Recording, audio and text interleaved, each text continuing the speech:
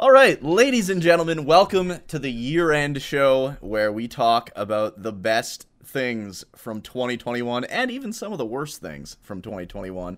That's right. It's actually, I was gonna say it's been a long year, but I feel like it went by pretty quickly, to be completely honest. Yeah. Honestly, I gotta admit, so I was just messing. My lights are just everything's all messed up over here.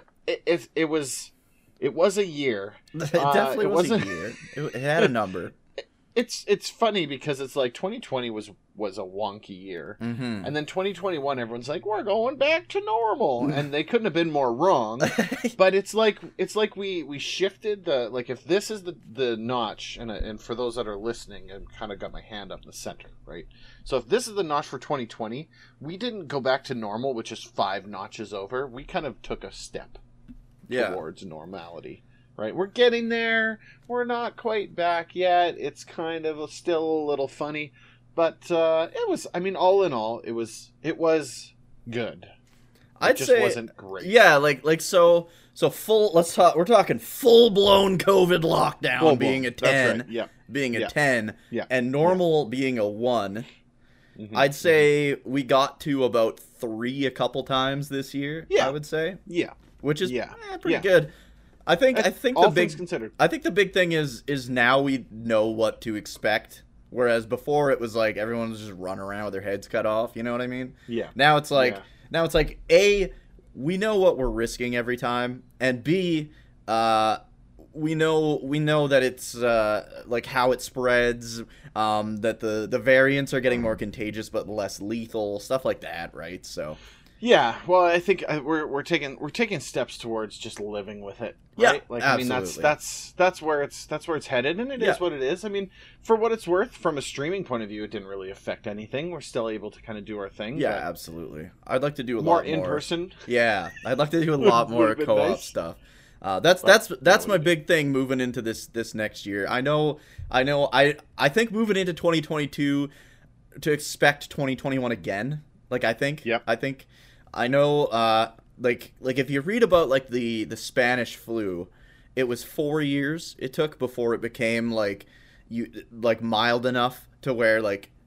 Yeah, you might get it every year, but it's just what we now call the flu every year, right? So Right. I think we've got probably 2 more years of this bullshit, but we know what to expect, and it's not that bad. It's gonna be fine. Yeah, I mean, we're gonna make it through. Everyone's gonna be Absolutely. okay. Absolutely. It's funny because there's like these. I look at it as a scale. You've got people on this side that are like, "Man, this is a big hoax," and then you got the people over here that's like, "We're all gonna die," Yeah, right? yeah. And that's like, that makes up for like 5% of the entire population. They absolutely. just happen to be really, really loud. Yeah. And then everyone else in the middle is just like, "Is it done yet? Can we Mm-hmm. can we get on with this? Like, we're done. Let's roll." But moving it, that made the weirdest noise on I know. my end. I apologize. I had to. That sounded like a wet fart. I had to move the microphone. Here's my it theory. was in the You wrong had spot. to fart. You knew it was going to be wet, so you moved your microphone to blame it on that. That's right. That's right. But yeah, I think one of my things moving into 2022, I would like to do more co-op streams. Like I really want to get back into doing that. Like I know That'd be nice. before COVID, I mean, Finney was here like probably every second weekend. We were playing some co-op games. Fun with friends. Yeah, there we was used a to do a lot of fun with couch friends co-op. streams. I'd love to do some of those. Even shortly after the new year here, I'd like to come out your way if the stars align. I was talking to Sirath. I don't know if it was this morning or last night or something, because he's got to come through for Christmas with his family anyways, so I'm going to see if I can get him to come, maybe play some beat 'em up games or something like that. Yeah, it'd be great. But yeah, let's start with the list. I feel like if we start at the bottom, because a lot of the stuff at the top is like the best overall Upper stuff. echelon. So when we get there, we'll have kind of spoiled the other shit. So I think if we start at the bottom, it's probably for the best. So we started with this one was actually Mike added this one to the list this year. At the last minute, 11th hour ad. And it's a good ad. It's a good ad. It was a good. Yep. Yeah. So yeah, in our absolutely. Discord, for those of you that aren't aware, we do have a Discord. You can check it in the links below the video, or if you're listening on Spotify, there's I usually put them in the links below there as well. And we have a place called the Foodening in our Discord, and it's where you post all your sexy food pics. And so this year we're doing best food post in the Discord 2021. I just said 2017. Yep. I don't know why, but wow, that you're reaching back for that one. The good old days. So if you want to go first, since you came up with the topic, sure. This one was really hard. So it is. So here's the thing, I have a first place answer, but then I've got a lot of, like, let's call it honorable mentions here, because truthfully, I almost felt it needed to be broken into categories. Yeah, right? Like dessert, like 100%. That's exactly what I said. So I'll throw out my number one first. My number one this year for best food post in the Discord is Reltex Regina Prairie Pizza. Oh! Because every time I see him throw that pizza down in chat, dude, it makes me want to drive the 8-hour drive to go and get that pizza. Yeah. It is phenomenal. And because I've had it before and I know how good it is, just seeing that photo, like, I'm drooling right now talking about it.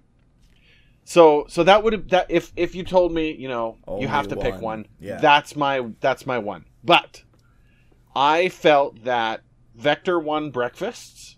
Oh yeah, I feel that he's so consistent with them too. Every single Sunday morning there was a breakfast post from Vector. He's got that down.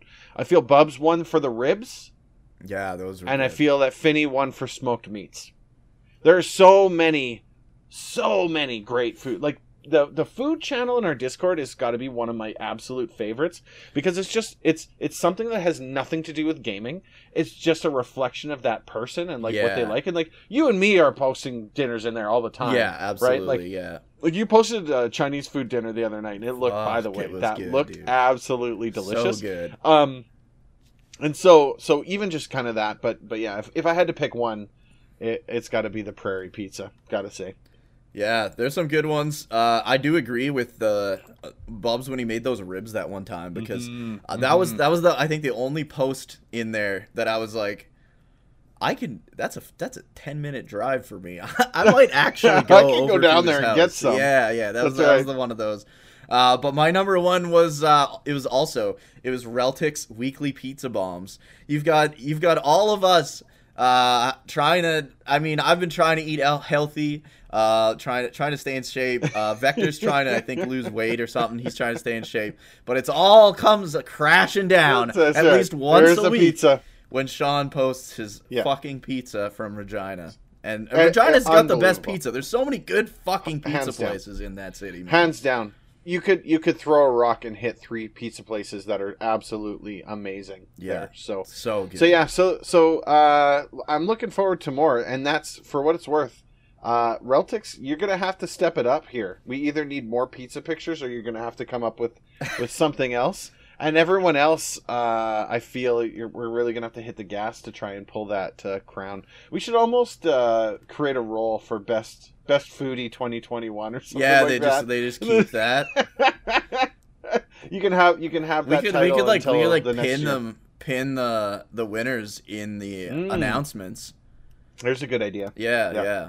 Well, let's talk about that maybe after podcast. Yeah, that's a good idea. But yeah, there's definitely that one. And it's funny because we've got all these like various different like fancy foods and dinners. Oh, and yeah. it's like a pizza every week. Here you go. Yeah, here you go. This wins. Yeah, but look at it. I know. So it looks so fucking good. Last week, was it Len Stew 82 posted like a salmon dinner? Yeah, that looked really good. It looked legit. But then like you put that up against one of those greasy, just cheese-filled pizzas. I don't know. I don't know how anything else could pizzas. Like you can take a piece of paper towel and place it on top of that pizza. It will pull off orange, and there would still be grease dripping off of it. Yeah, there'd still be grease dripping off of it. That's how you know it's good. Yeah. So, anyway, well done.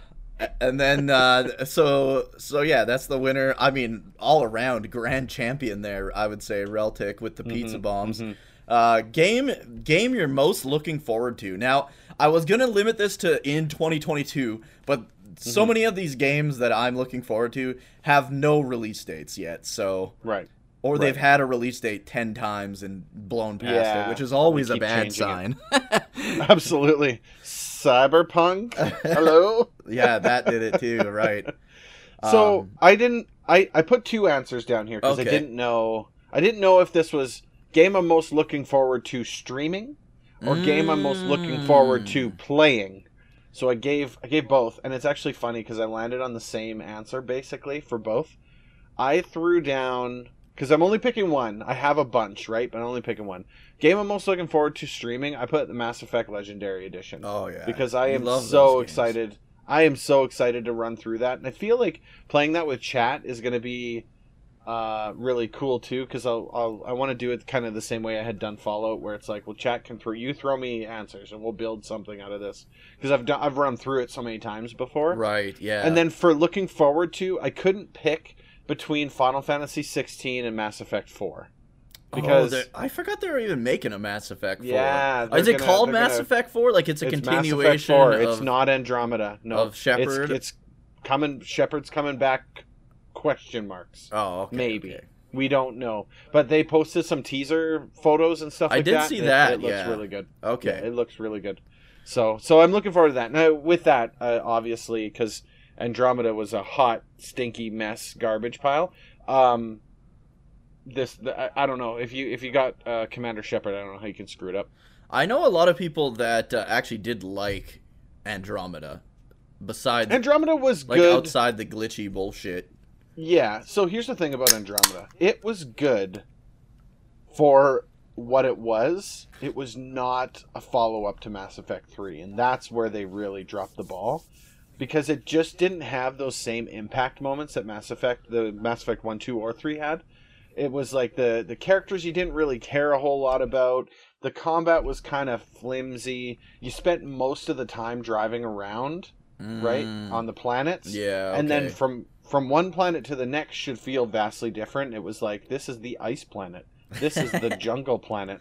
This is the desert planet. And it was like, they're basically the same. It's just slightly different. The sand is white. Yeah, it's snow.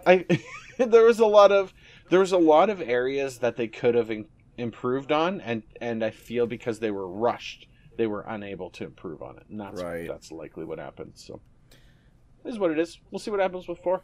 Yeah, I'm still going to buy it and play it. It is what it is. Dying over here. Yeah, mine were mine were like games that aren't out yet. So, my big one is Digimon Survive. That game was supposed to come out in 2019. It's supposed to be a tactical RPG Digimon story. Oh, really? Yes, and then it got pushed back to 2020, and then they were like, okay, people are getting sick of us pushing the release date back. What if we just don't talk about the game for a year and a half? And so now it's supposed to come out in 2022. But seriously, I'm fucking worried because usually when this happens, it means bad things about the game. Unfortunately, is it Bandai Namco? Yeah, and they're usually like good, but there's a lot. Bandai Namco, you're usually looking at something that's a little bit janky but really good. Mm-hmm. Or you're looking at something that might be absolute fucking trash. Yeah, so I think the difference always lands in whether or not it dropped in Japan first. Yeah, if it's a worldwide release, it's usually bad. Usually garbage. Yeah. Yeah. I feel like that's how they like get away with like not having to release all their good games here, because they're like, all right, guys, let's make a shitty one and release it in the West, so they can't complain we don't release any there, and then they do, and then it's shit. Oh, and then they're like, see, nobody buys our games there. And then they go back to just releasing them in North America. My big one, the biggest of all, but there's no release date or anything, is Dragon Quest 12, of course. But, I mean, there's literally all we've seen is the title with, like, that's it. And then I think one that is coming out next year, confirmed, is Sea of Stars, which is an indie-developed JRPG made by the same team that did The Messenger, which was, I think, I called it the best game I streamed last year. So. Oh, no kidding. Yeah, I'm looking forward to that one quite a bit. Kame is actually one of the quality testers for that one. Oh, so, really? Yeah. That's really cool. Good for him. Cool. He speedruns The Messenger, so I imagine that's what got him in there. Right. But cool. Yeah, those are kind of the ones I'm looking forward to. Now, looking forward to streaming, I don't even know, man. Like, I'm still trying to work my way through all the PS1 like classic JRPGs, so I'm not even sure there. I also want to do some of the Saturn ones. So I guess the one I was going to say some of the Saturn games. Yeah, my guess would have been for the you. one I think I'm probably looking forward to the most now to stream is Panzer Dragoon Saga. It's supposed to be really good, so hopefully it's good. Yeah, I've always heard about Panzer Dragoon, never actually played it. So I've heard it was supposed to be good though. I played I have the first two. And they're like a rail shooter kind of thing, and you're on the back of a dragon, and those are kind of cool, but they're really hard. This Panzer Dragoon Saga is supposed to be a JRPG based kind of in the universe, so I'm looking forward to that. Speaking of Panzer Dragoon and Saturn, I do like a New Year's Eve stream every year, and this New Year's Eve I'm going to be doing pretty much the entire Saturn library that I have. Other than other than like super long games, right? Because I want to go through and play a bunch of them. But we'll be seeing some like bug action games and yeah. Are you gonna revisit Clockwork again? Yeah, I'll probably do Clockwork Knight 1 and 2, Bug 1 and 2. I want to do there's a Cotton 2. That's a super fun one. It's like a shoot 'em up, like a sideways shoot 'em up, but you're like this little witch and you're like. You have a little fairy and stuff. I don't know. It's kind of cool. It's very unique, but cool. Next topic is most surprising game played this year. So this would be like either a game you didn't think you'd play or a game you played and was like, wow, I didn't know that that's what this was going to be or that this was going to be this good. So I'll let you go first again if you... Yeah, absolutely. This was tough for me because I played a lot of good games this year. For streams. Yeah, you did. But I gotta tell you, and I haven't actually finished yet, but I gotta tell you, I put Final Fantasy IV down here. Because I've been like, non-stop, like last stream, I don't know if you caught it or not, but like, and I'm not gonna throw any spoilers here, but 3 major events happened in one stream, where I'm like, what? Tell me, what happened? So let's see. So I was down in the Babel Tower. Yeah. Right? And so we're like, oh, we've got to go save the dwarves. And then Yang runs in. He's like, nah, I'm good. Peace, homies. And he's dead. And then Tella had just died literally just before that. Oh, right. Trying to kill Golbez, right? Yep. So he throws his Meteo down, and then that didn't work, and then Yang just died, and then we're like, all right, well, we're getting out of there. We jump on the airship, and Sid's like, well, my turn now. Oh, and yeah, when you're like... the bomb! Is that when you're like leaving on the underworld? Yeah, because we couldn't get out, and so he's got to throw the bomb to block the way out. Right. And then it was like 1, 2, 3, like boom, boom, boom. You don't even have a chance to really even realize what's going on, and then you land, and it's like you finally get control of everything again. You're like, what the frick just happened? Yeah, like they just completely turned the game up on its head. So, yeah, that it has had a lot of moments right now where it's like this is really good. The story has been phenomenal, and I it's funny because I wrote Final Fantasy IV off a long time ago because I have it on my SNES Classic, right? And like the translation screwed up, and really it looks like garbage. There's stuff and things cut are from like it too. Yeah, like it wasn't a good play for the first, like I think I put maybe 45 minutes, like the first little bit into it, and they shut it off because I was like, whatever, this is dumb. I'm never gonna play this again. And so I'm glad now that I've returned back to it, and we're doing it on the PS1. Yeah, PS1's the best version, man. It's a good version. My one pullback is the load time. Yeah. The memory card is just like take forever. But it is. I mean, PS1. What do you expect? It is Yeah. what it is. But I got to tell you, hands down, the most surprising, because it's like I didn't know what to expect going in, and now it's like every single time I'm playing it, it's like a minefield. Like I don't know. They have dropped. In this game alone, I want to say they've killed now 6 different characters, and one of them is the main character shedding off him being a Dark Knight and coming out as a paladin. Yeah. Right? Like, he's like, nope, I'm not this guy anymore, and you completely start the character over again. Yeah. Right? Like, so good, man. Phenomenal. Yeah, very, very good. So now, and it's like, now that we're at this point, I don't know, and I'm looking at all my characters like, maybe I don't want to level grind these guys anymore, because I'm just gonna die again.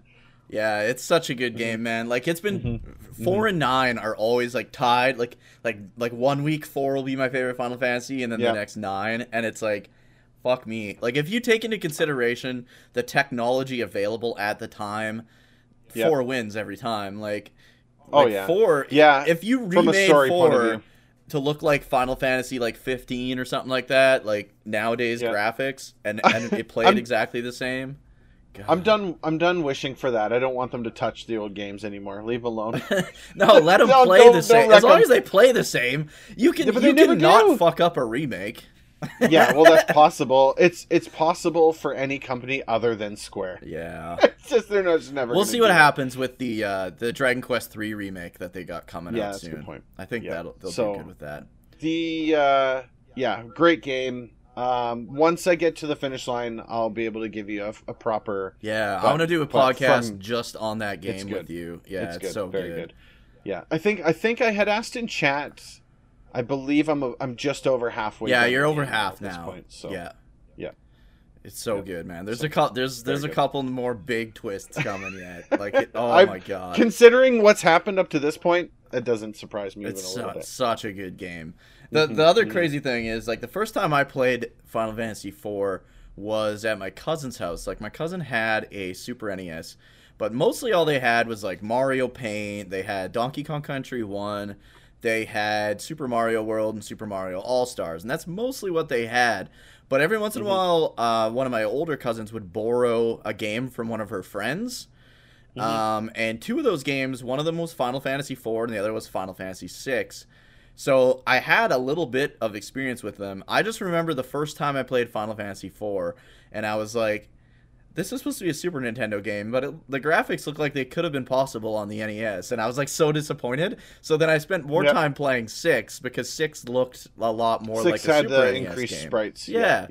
But then when I went back to 4, I was like, wow, this is fucking one of the greatest games ever made. Like, Yeah, the story has been phenomenal so far, and the pacing is perfect. Oh yeah, like if they don't let off the gas pedal at all. There hasn't been a single point. The only time the game has lulled was my own doing from stopping and grinding. Yeah. Otherwise, it's go. The really, if I'm reaching for a gripe here, there's been a couple points where I'm like, well, I don't really know what to do now, because it wasn't super clear about where I needed to go next. Oh, okay. Like to find the well, to throw the bomb down and to explode it to get down. Oh, to get to the underworld. I had no idea. Chad ended up having to help me out with that because I had no clue. But outside of that, and I mean, I'm sure I could figure it out, right? But since I'm usually playing on a bit of a time crunch, it was more instead of wasting an hour finding this, just go do this. That's how I am when I'm streaming too, because it's like you only got like 2 hours a night or 3 hours a night, right? Yeah. So, but yeah, phenomenal. Can't say enough good things about it so far. All right, so my most surprising gameplay this year was Ristar or Rystar. Oh really? And I remember, you only played that this year? Yeah, I only played that this year. It was a random retro request stream, and I think Vector recommended it, and I was like, okay, I'm gonna play this. Like, I think I've played it before, but I was just like expecting Sonic the Hedgehog because it's made by the same team, and I was like, this isn't Sonic, and just turned it off right away. But I actually played it. I never beat it. I still haven't like finished it. But I got like a good ways in, and it was like super fucking good. Like, it was way better than I thought it was going to be. I ended up playing that on in our 24-hour stream. Yeah, the charity stream. And I believe Vector had also recommended it because I had thrown out like, well, you know, we're open. What do you guys want to see? And they threw that. And I was like, okay. And I went in completely blind. I had never even heard of the title before. Oh, okay. I had no idea about it. I didn't know anything about it. Didn't know the Sonic team made it until after the marathon. And you were like, well, yeah, this is who made it. That's why it plays that way. I'm like, oh, that makes a lot more sense then. A great game. It struck me at first as like, okay, this is a game made for children. Like, it had that really kind of kiddie vibe to it. Yeah. But once you get into it, the game plays so smoothly. The controls are really good. Yeah. And then like the boss fights are actually so entertaining because you got to think about what you're doing. Yeah, so, I really. that's my really favorite enjoyed part that title. is the boss fights, definitely. Yeah, I really enjoyed that one. I'm definitely going back to it. I think I decided that that's going to be one of those games I play in between RPGs. So going from one JRPG into the next, right? Because you need something to cleanse the palate, just to kind of scrub it a bit. Yeah. Yep, scrub it a bit. Yeah. So that was my most surprising game played this year. Yeah. Favorite game stream that nobody wanted to watch. This is always my favorite topic. I don't know why, because it's like such a bizarre topic, but.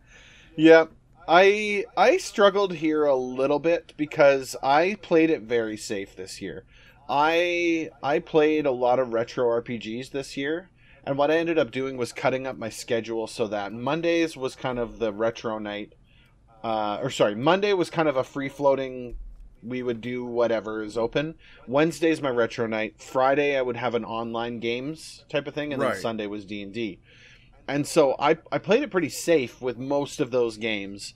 I landed on Minecraft for this one because nobody wants to watch a 30-something-year-old man playing Minecraft with his friends with no mods, with no real, like, there's no challenge. It's basically just open world building stuff. Right. And so that had to have been, when I had streamed Minecraft those few times, that had to have been my hands down worst stream from a viewership point of view. We had a lot of fun. Yeah. Right? Like the content was good, but nobody's tuning in for Minecraft. Yeah, absolutely. I think the only other thing that I could possibly think of was that there was a couple odds and ends online games that I had played that were pretty weak, but I couldn't really remember exactly which games they were. I know Bomber Grounds was in there and a couple other ones, and it was just because they happened to be like, I didn't really feel like playing something big, and I just wanted to do something just to play. But Minecraft was pretty much the worst one I had done this year. So for mine, it was actually I took a lot of risks this year. This was probably my riskiest year, definitely, in terms of like games. Like I've been playing so many games that nobody's heard of, right? And that'll continue into next year because there's a couple Saturn JRPGs that I want to play. But right now, I've been doing, for all of December, I've been doing Spacemas. So I've been doing all the Star Trek games, all the good Star Trek games. And sometimes I'll get like 13 viewers, and then sometimes I'll get like 5 or 6, because a lot of people don't want to watch like point and click adventures, and the ones that do aren't usually the guys that are watching my stream. Like my regulars don't watch that kind of game, so it is nice because the game I'm starting next is a first-person shooter Star Trek game. Okay, cool. But speaking of first-person shooters, favorite game stream that nobody wanted to watch was SWAT 4. I don't know why. I don't know why, but I love that game so much, but nobody wanted to watch it. Wasn't it because you had your graphics settings set to like... No, that was just at the very start. I was rocking like N64 graphics, because the game came out in like 1997 or something like that. Yeah, it was like, chat was like, change your settings, put your graphics up. You're like, what? Oh, hang on, click. Oh, look at that, it's all in HD now. It looks so good. Yeah, but that's tough. That's tough because that's actually a pretty fun game. Oh, but so good. But I could see how people don't want to tune in and watch that, I guess. But I think another big problem with it is the game's very difficult, and it's supposed to be difficult, right? Yeah. Because it's supposed to be realistic. And so a lot of the times, like I think the one night I replayed the same stage like 5 times because I couldn't pass it.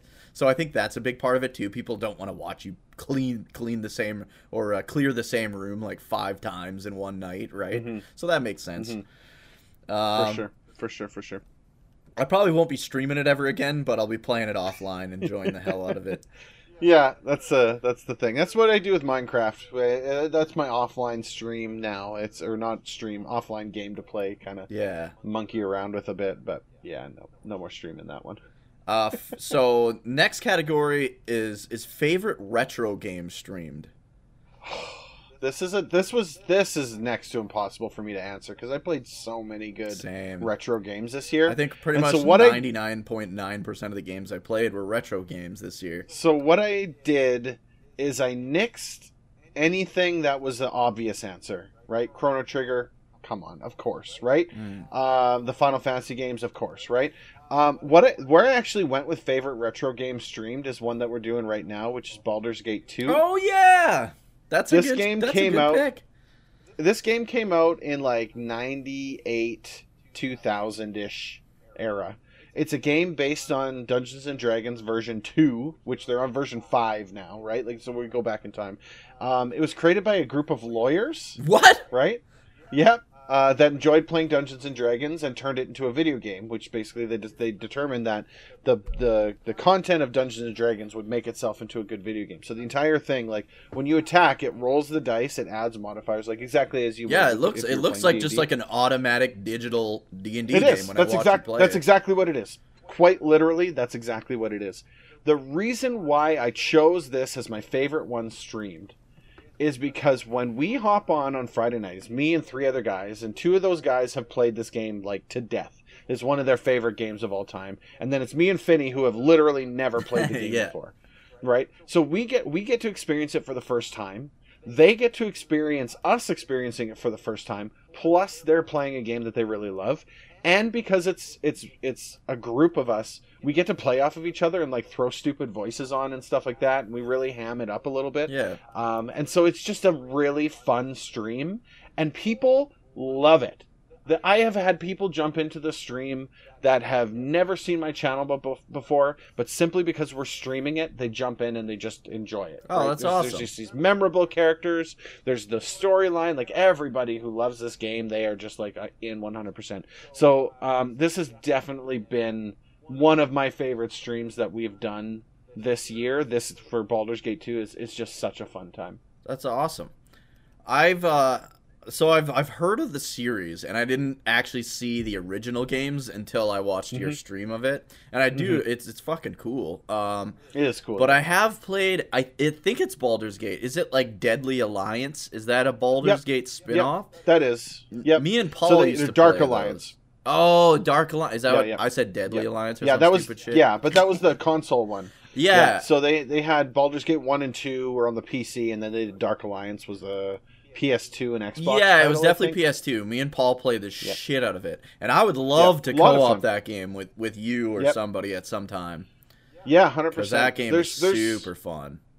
There's a lot of really good stuff in that type of an RPG game because it's so story driven. Yeah. You have the ability to have kind of any type of person who likes games gets what they want. They want story, they want fighting, they want the retro look, the isometric stuff. Yeah. It's all in there. So it was a really good game.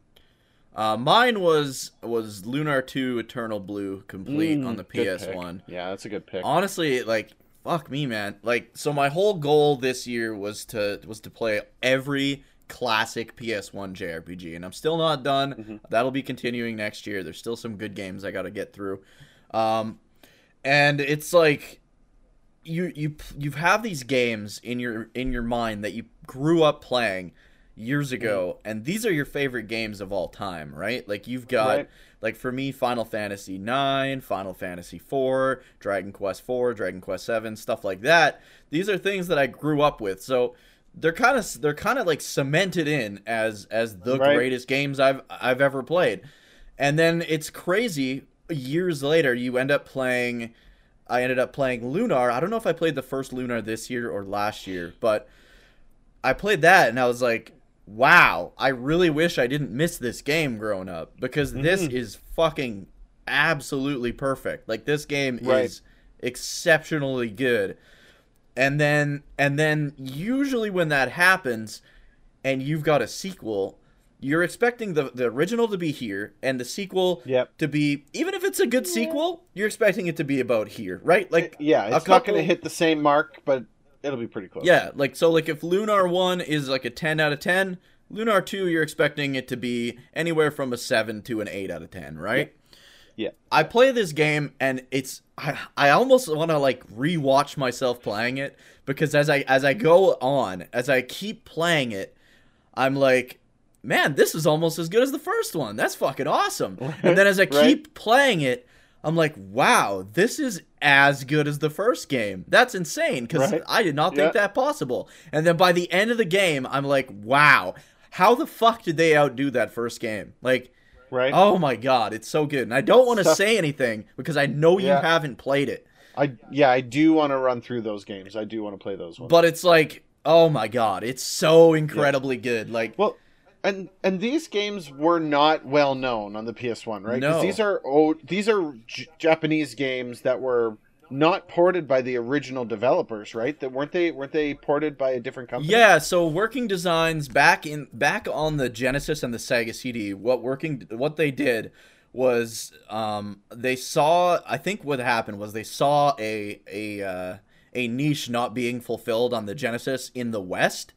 Because the Super NES had Final Fantasy IV, it had Chrono Trigger, it had Secret of Mana, whatever, right? It had all that. If you wanted stuff. RPGs, you were playing SNES. You weren't playing Genesis. Yeah. You were playing Genesis for sports games. Yeah, or Sonic or whatever, right? Like action platformers, stuff like that. Action games. And yeah, there's Shining Force, but Shining Force is a tactical RPG, right? It's a little different. But what Working Designs did was they found all these JRPGs that were absolute classics in Japan, and they localized them for here.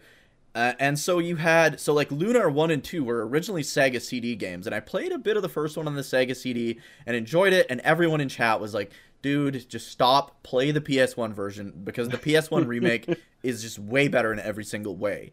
So I was like, okay, we got this far. I know what the Sega CD one's all about. It's a fucking great game. And then played the PS1 version. And it's the same localizing team, so it's still Working Designs.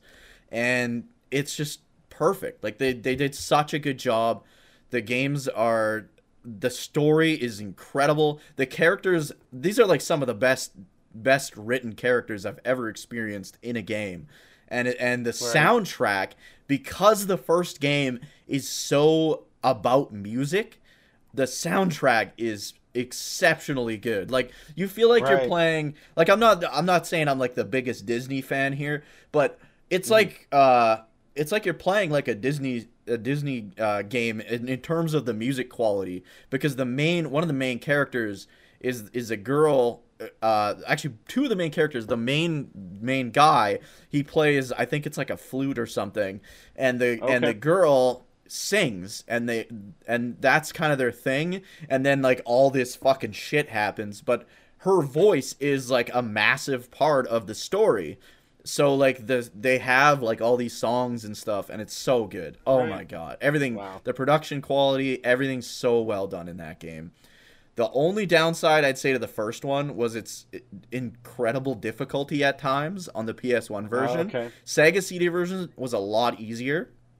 And then the second one had some really tough spots too, but so good. Such good characters, so many good twists, great battle system. Goddamn, that was the best retro game I played this year. Stuff. Yeah, it looked good. I'm looking forward to playing that one, honestly. So next up on the docket, most active in Discord. I don't know who you got, but I'll let you go first. I'm not too sure who I got, or who you got. I actually, this is one of the few that I had just one answer for, and I said this is Vector, hands down. So aside from you and me, we are constantly posting in it, which makes sense. That's our Discord. Yeah. That's where our home is, right? We post in there all the time. There is not a day goes by that Vector does not post something in that Discord. Yeah, this is true. Whether it's a picture, whether it's chatting, whether it's anything, he is always active. It just, all my notes just say Vector, hands down. Like, it's just like no contest. There's no contest. Everybody's really active. I don't mean to downplay everyone being active in the Discord, but but and not only that, but Vector's been there right from day one too. Yeah, right, absolutely. Like, just literally, just always in there. I can't talk about how appreciative I am of the fact that he's just so active. So, yeah. So that was my pick, 100%. So my pick was a bit of a twist this year. And Vector was definitely a close second. He was a tight second. Okay. But it's kind of funny because this guy would not exist if not for Vector. This is Vector's best friend, Crim13, is who I chose. Okay. I found that Crim13 was a little bit more active this year. I don't know if Vector was a little bit busy, but Crim13 was in there quite a bit this year. I think if we do this announcement pin, we might as well give it to both of them because we each have our own lists anyways. But Crim13, we see you. You're putting in some good hours. We appreciate the hell of it. I would say this year was the year where the Discord really started popping off.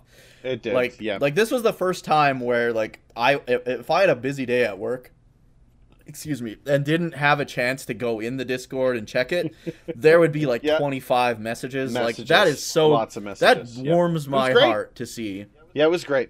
It was absolutely great. Yeah, and I mean, in the year before, we would have to kind of instigate a conversation. Yeah, get it started. Everyone would roll with it. Yeah, there wasn't as many people, right? Yep. And now we have so many people. So many of them share the similar tastes. Some of them have opposing tastes, or are sharing each other's tastes. It's such a good mix. There's a lot of people. opinions.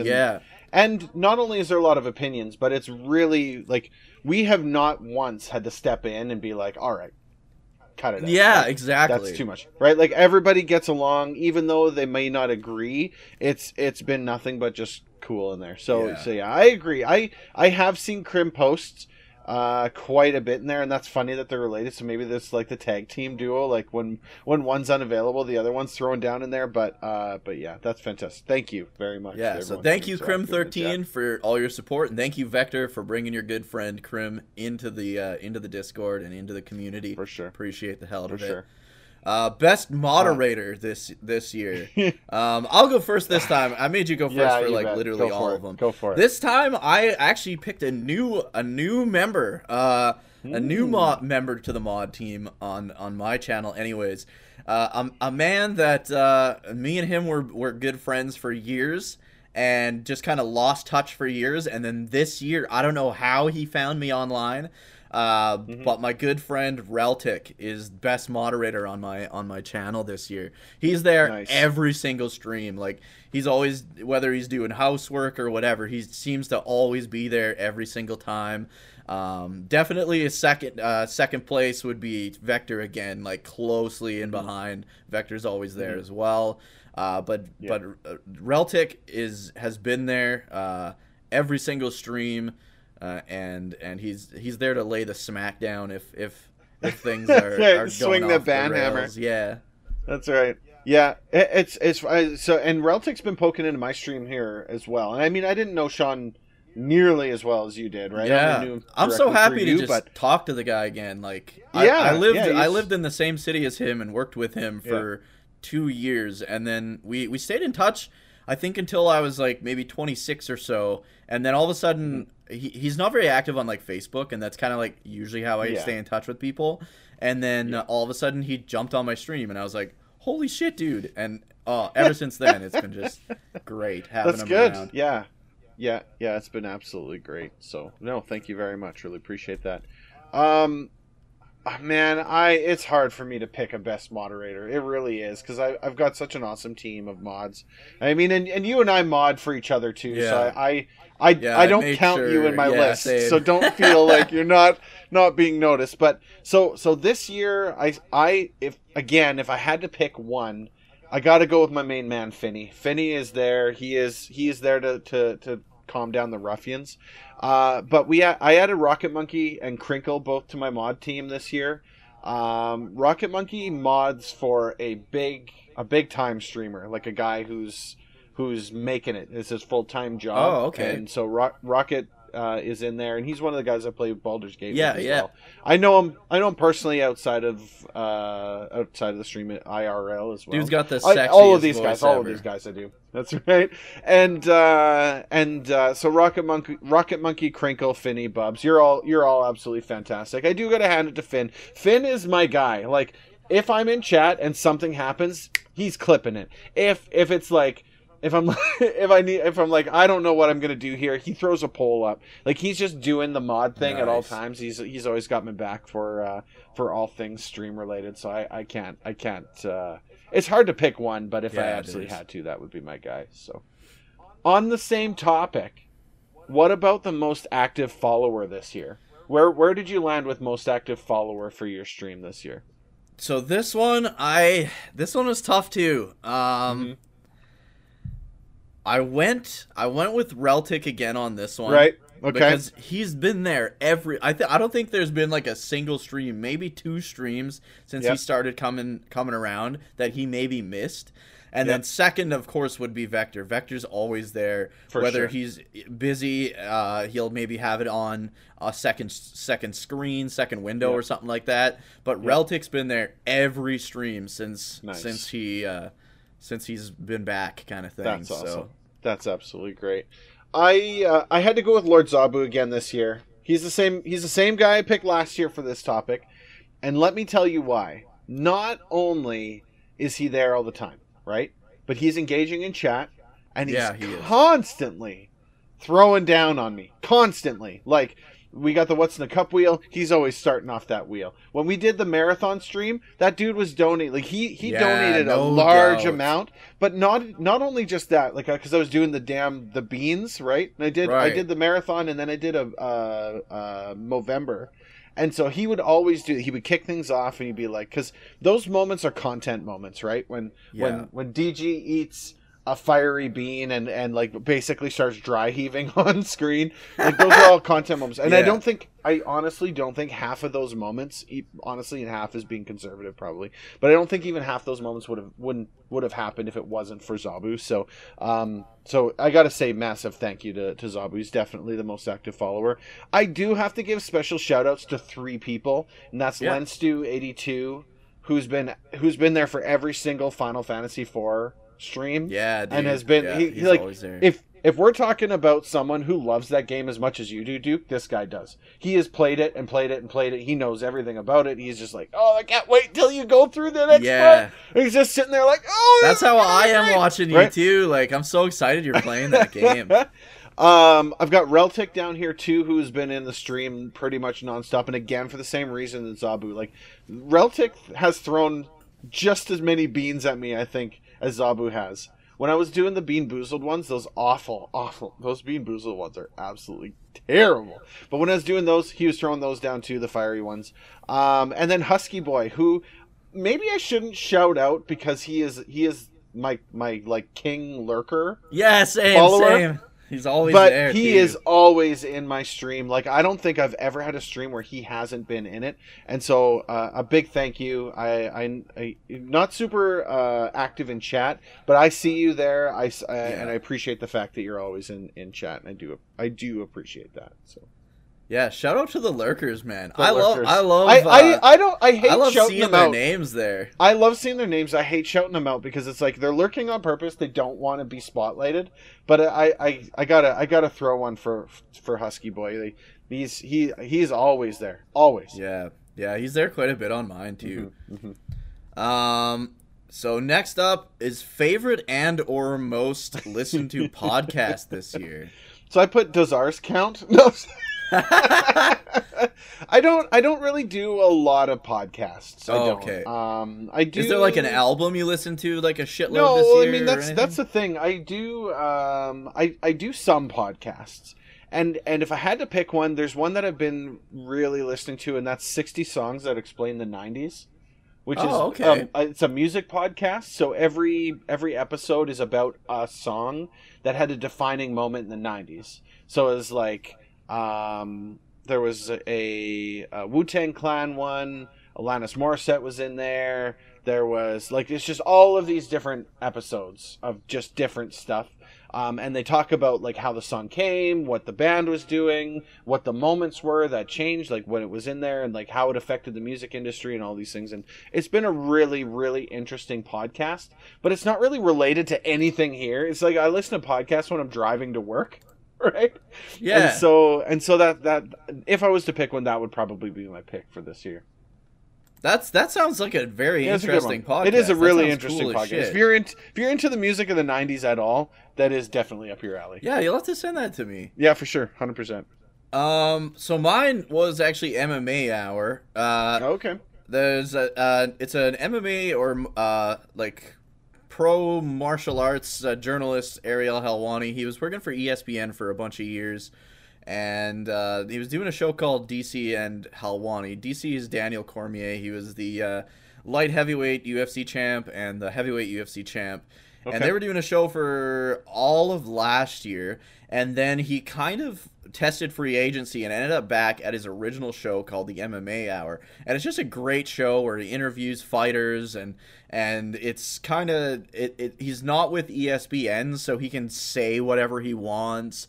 They can swear on you know what I mean? Like they're not censoring themselves. Yeah, like they're saying what they actually think. He can be himself.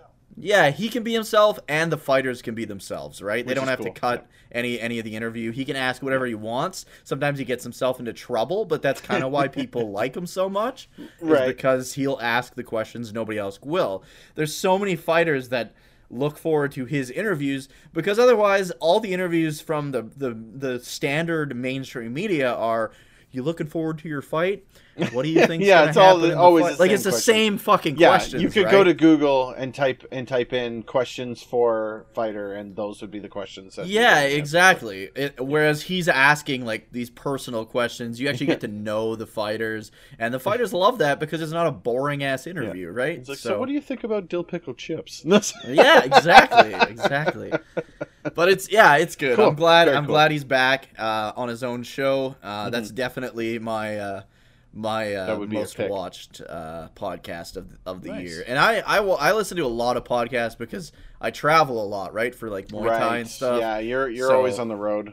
I find myself actually increasingly not on the road these days. After I've been working at home, right, and I usually typical before COVID, I would have an hour commute every single day, where I'd be burning through all this content. But truthfully, lately, I really have not been traveling at all, and I'm appreciative of that fact.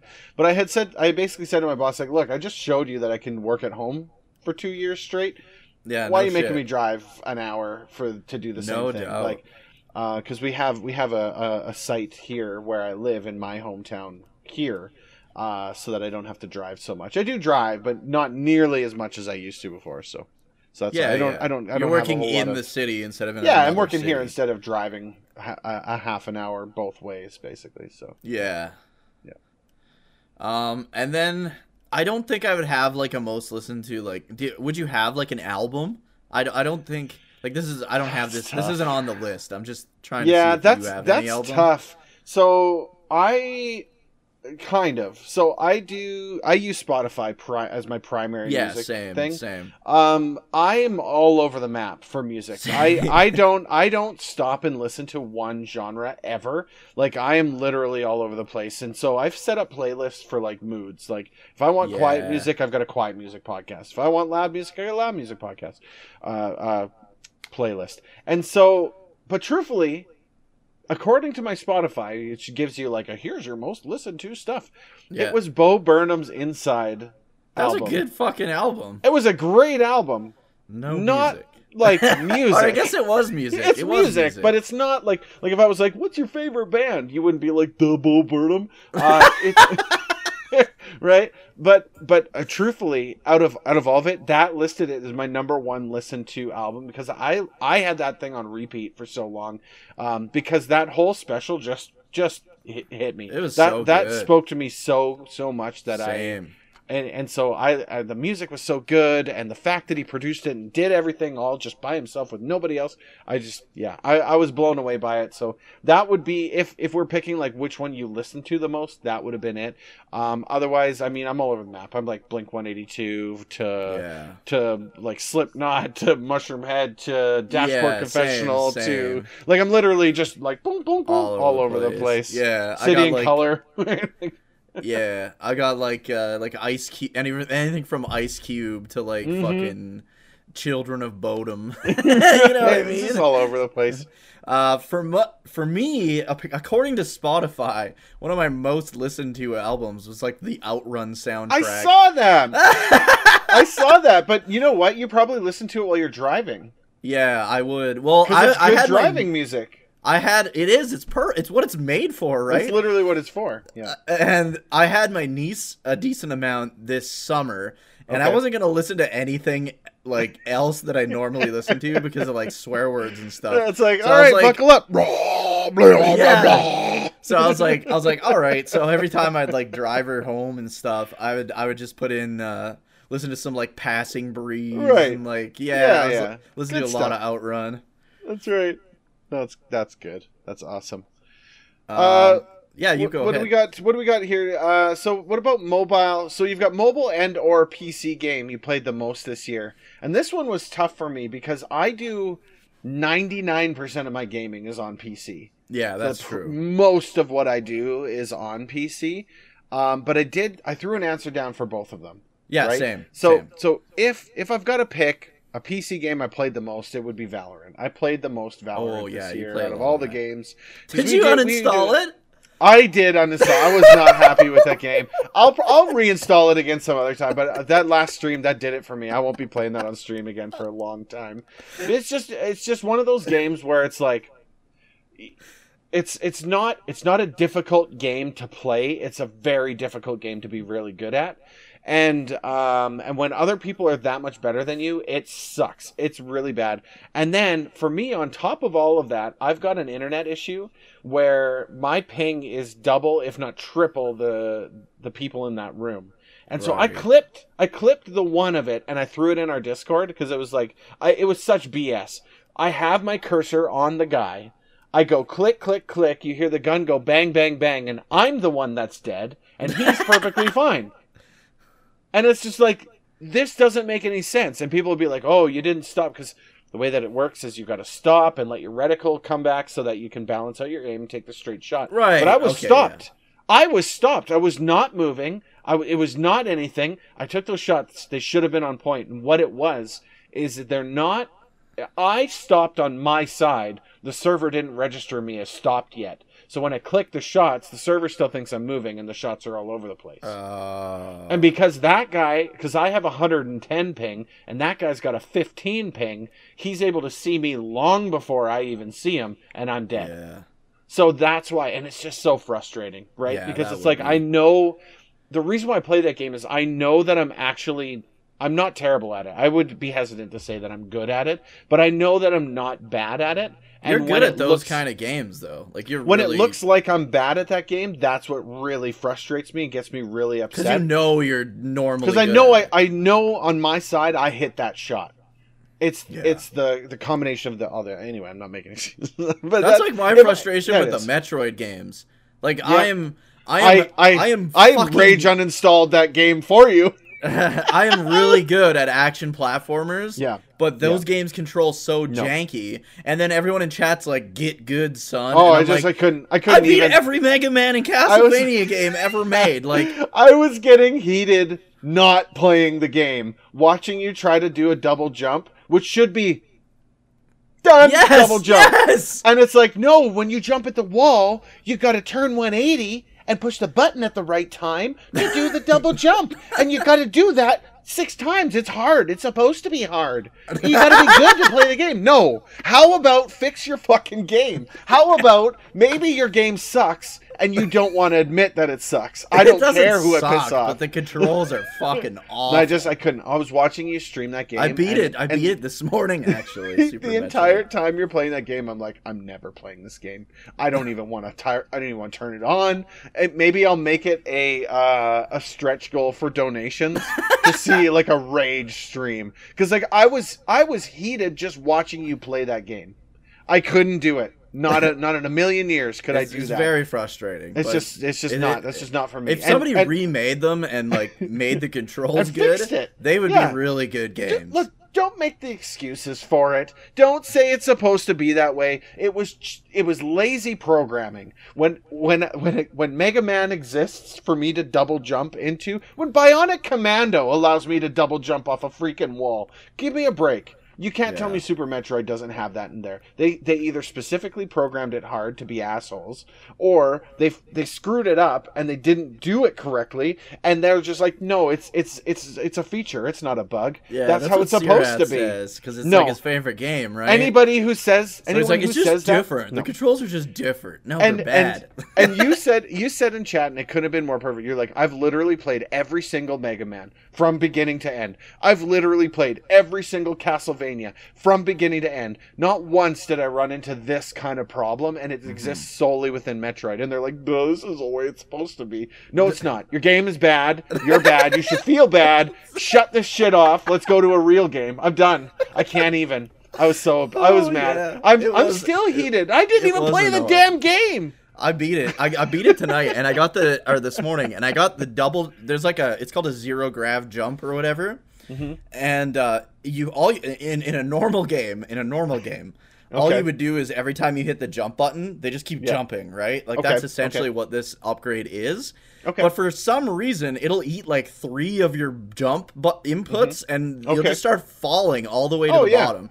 I mean, that's like, how it's supposed to be. Look, if you understood Metroid, that's how it's supposed to be. It's supposed to be a bad game. Look, it's not a bad game. You're just really not good at playing it. It's just like, I can't. And the fan base is rabid about that game. They're not the bad. Best game ever. Nah, they're bad in saying that it's the best game ever, but they haven't been like mean to me about it. So they're better than I don't mean to say that. It's not that they like would start flaming you about it or anything like that, but they won't accept that these things should have been fixed. Yeah, they'll continue to tell you. Did you see that? The fact, they're gonna be like, well, I don't know why you can't get it. Ghost right here. Did you see that? No, I didn't see that. I gotta watch that back. You're gonna have to clip I saw that this slow white motion it. fucking like orb go up this way. That's kind of creepy. It is kind of creepy. So the thing is with Metroid, right? Is they will tell you flat out, look, you just got to sit here for 45, 50 minutes and practice this. And once you're used to it, then the rest of it's easy. No, what I would say to that is very simple. There should never be a break in the game for me to stop and practice how to play it. How to jump. In order to continue. It's different if it's a boss fight, right? If it's a boss fight, that's something you learn the tactics of the boss. Yeah. The boss can't be a fucking wall. The boss can't be jumping as a main component, because the thing is, from this point in the game, right, when you do that, when you do the double jump at that part of the wall, right, and I feel like I know we're going off the rails here, but that's fine. When you hit that point in the game and you have to double jump up that wall, well, guess what? From that point forward, that double jump is crucial to passing the rest of the damn game. Well, it's not. So I will stop you there. Because that's how games usually work. That is how games usually, especially Metroidvanias, right? Right. So Sirath had said that is a bonus thing, right? But if it's a bonus thing, why can I fall down into that area and not get out of it unless I do that impossible fucking wall jump? So it's not the double jump what you're talking about. You're actually talking about the wall jump, which is fucking impossible to do. And so, yeah, maybe you only need it for that part to get out of there, because I've never really had to use it again. I've had it happen accidentally when I'm trying to double jump. Okay, that changes things then. You still have to use it to get out of there when you fall in there. Well, that changes things slightly, because I was under the impression that was the game's double jump. No. And that you're like, because you weren't near the end of the game at that point. No, I was like around the how the hell is he going to pass the game when he can't jump up this wall to progress the level? The double jump that's when I quit. The double jump is almost worse, though. Because it just eats inputs. And the best part was Sirath, who's my friend in real life, so I can rip on him. I've been ripping on him about Metroid since I was like fucking 13 years old. And anyways, he was saying there's something wrong with my controller. So all I said was, "You're right. There's something wrong with my controller, but only when I'm playing this game because I've used this exact controller to play every single other fucking platformer I've ever played in my life." Your controller has the Metroid bug. It's when you're playing Super Metroid and you haven't shut it off yet. Yeah. But anyways, I don't even know what the fuck we're talking about. Okay, mobile and or PC games. PC game. I don't even know how we landed there, but whatever. That's fine. Just go on a tangent. For the record, I'm kind of enjoying the Metroid series. I like what they're trying to do. The story is good. The gameplay would be good if the controls weren't shit. But the mobile game I played the most this year was Mega Man X Dive. Yep. I played the shit out of that. What was your mobile game? Did you get to your mobile game? No, I didn't. So Mega Man X Dive, I put that down here too. But I've actually picked up another game called Teenage Mutant Ninja Turtles Mutant Madness. Have you played this game? No, I've never even heard of it.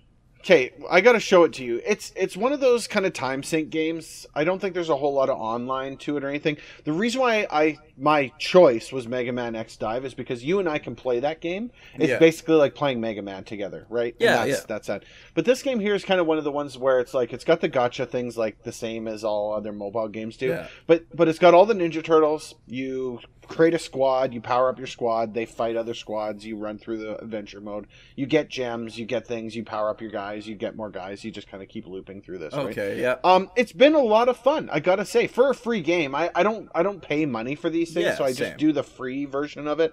The one downside to it is it's got a fair amount of ads. The bonus to it though is that you don't have to play them. They're all optional. Right, so if you don't want to watch the ads, you choose not to, but the game rewards you for watching them. So it's like, if you watch this ad, we'll give you this much in-game currency for doing it, right? Like, and so to me, I think that's a fair trade-off.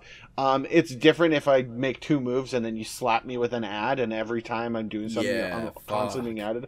But these ones are completely optional. If you don't want to watch any ads, you just push the X, no ad, then you're done. That's it. But it gives you bonuses for watching the ads, which I thought was kind of cool. So anyway, those would be the ones that I picked from. I don't do a lot of mobile gaming. Same. I don't do a lot at all. My PC game I played the most. Now it would probably be like Star Trek Online. I got back into that. Me and Finney are gonna be playing that. I think next week we're gonna be streaming that and stuff. But Final Fantasy IV Pixel Remaster is probably the one I played the most.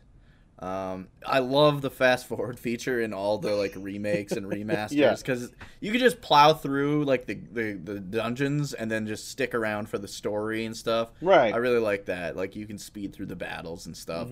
The difficulty is like super low in this version, which I mean I guess is fine. I have played almost all the other versions, so it's not like I'm not going to complain about easy difficulty, because if I wanted it harder I'd just play a harder version of the game. Yeah, you just pick a different one. Yeah, but I enjoyed it because a lot of the Final Fantasy IV remakes and remasters and stuff, they go so far away from what the original designers' intents were with the sprites and stuff, whereas this one they actually got the original sprite designer to just redesign the sprites.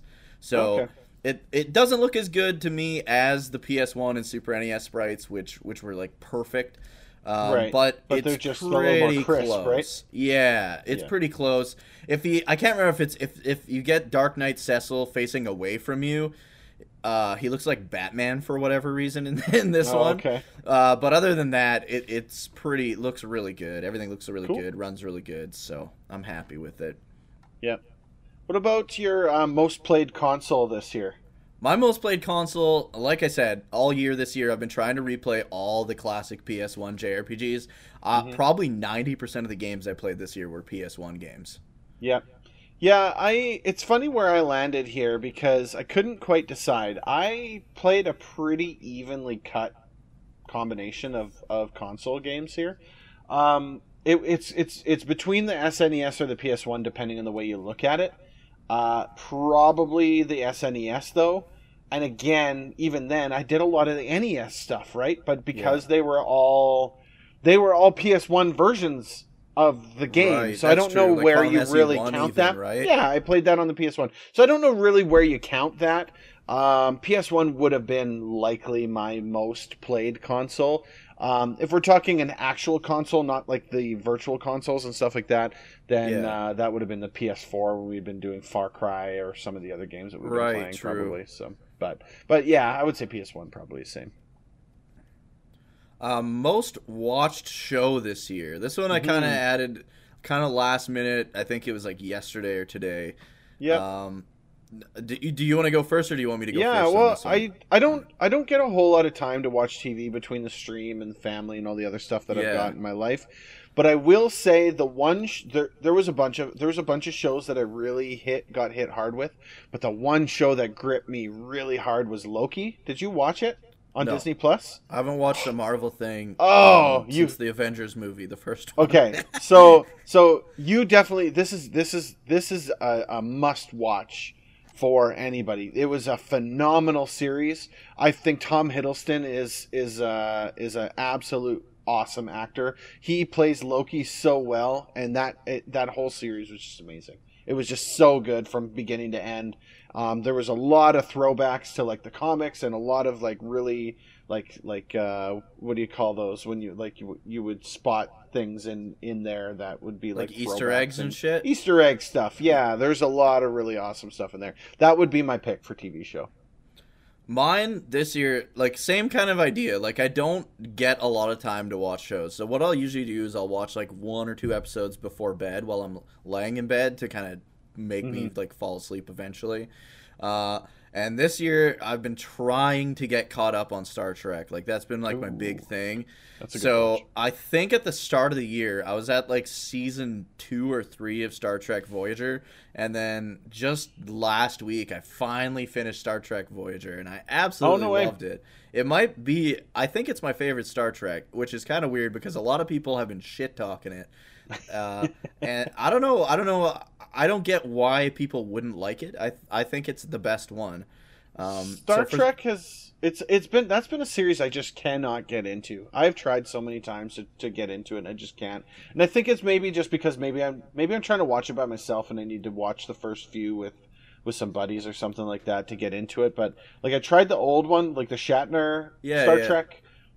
Not really for me, and then I went to Next Generation thinking maybe, but I didn't get much past the first few episodes before I called it. I was like, nah. So here's the thing about Star Trek as a whole, and I'll tell you what the issue is with kind of each series and why. So the original one. Also, I made a list, and now I have it complete from the original series all the way to Voyager of the must-see episodes.